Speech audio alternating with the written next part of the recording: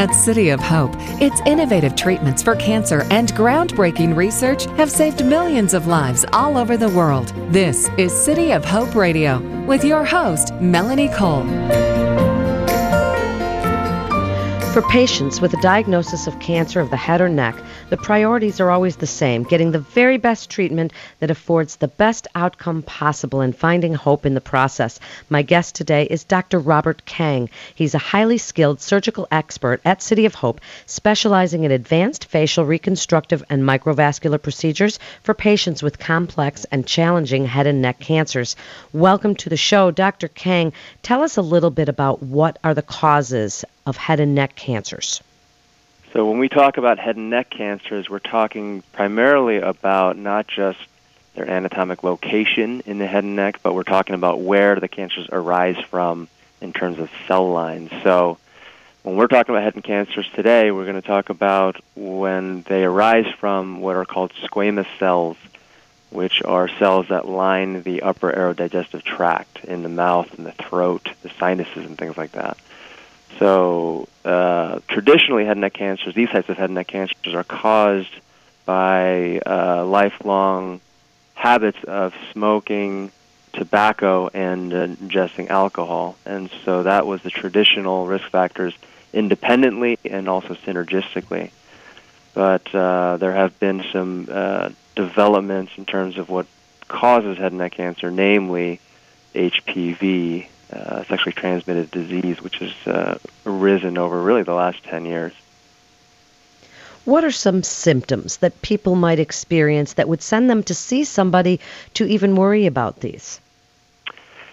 So head and neck cancers, you can imagine, can affect us pretty early on. If you have cancer in the tongue, you'll notice a sore, an ulcer, pain in your tongue when you speak or when you swallow. The same occurs for other areas in the throat.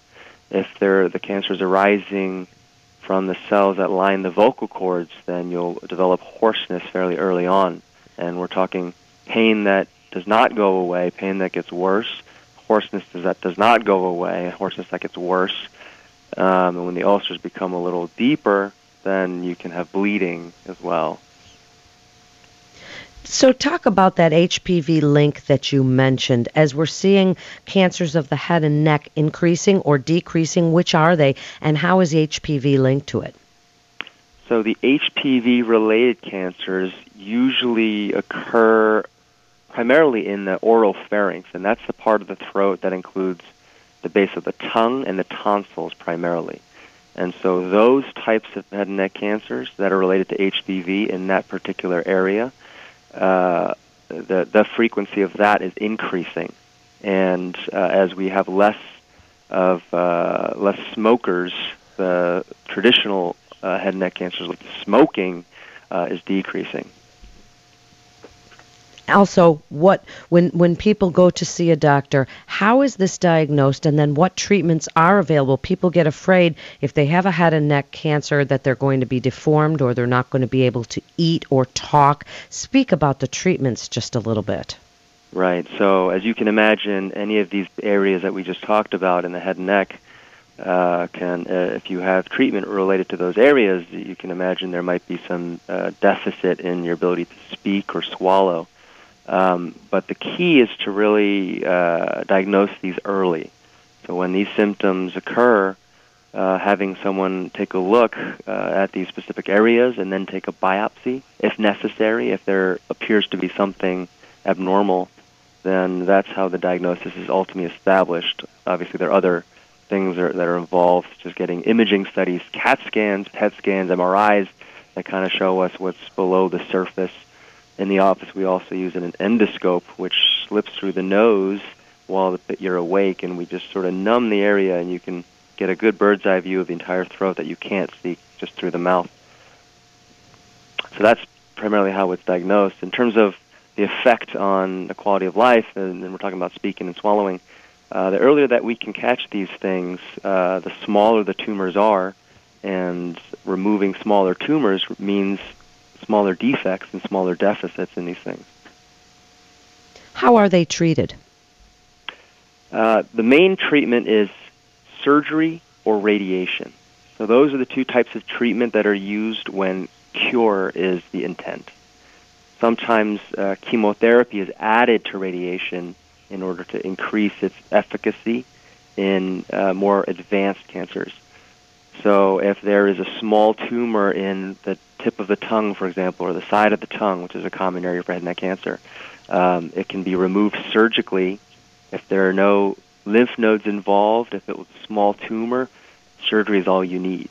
If there are multiple lymph nodes involved, or the tumor was a little bit larger, then you can remove those things with surgery and then add radiation in order to prevent or decrease your chance of recurrence.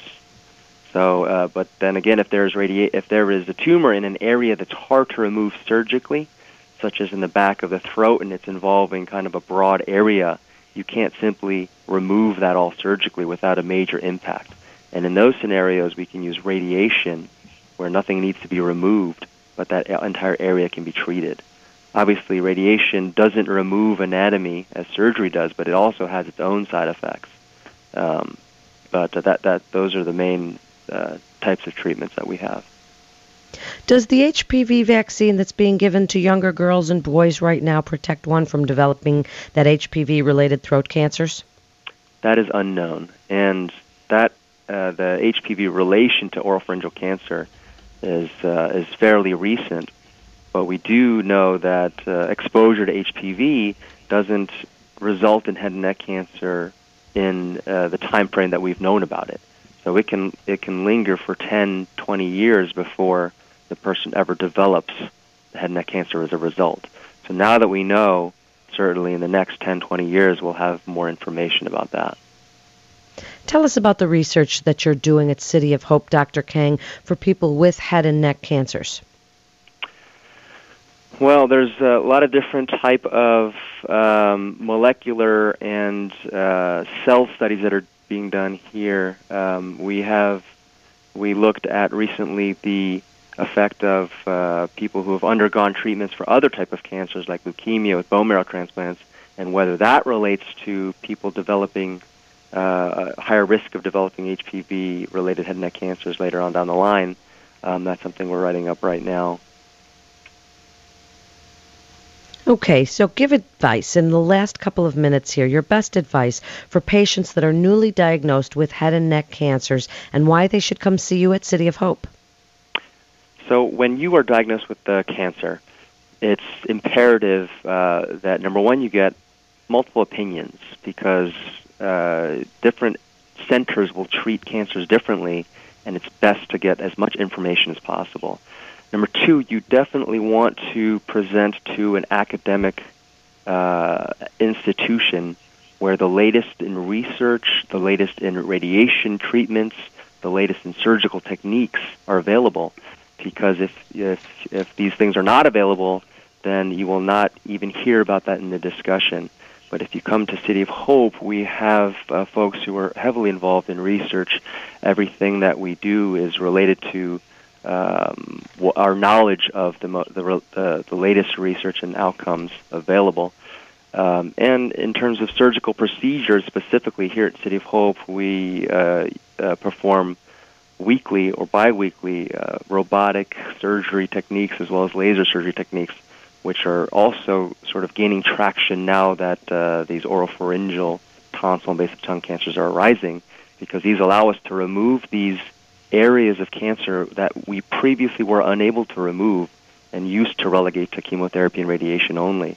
And so the advantages of coming to a academic cancer center such as City of Hope is that you have all of these tools at our disposal, and we can make the best decisions accordingly. Thank you so much, Dr. Kang. You're listening to City of Hope Radio. And for more information, you can go to cityofhope.org. That's cityofhope.org. This is Melanie Cole. Thanks so much for listening.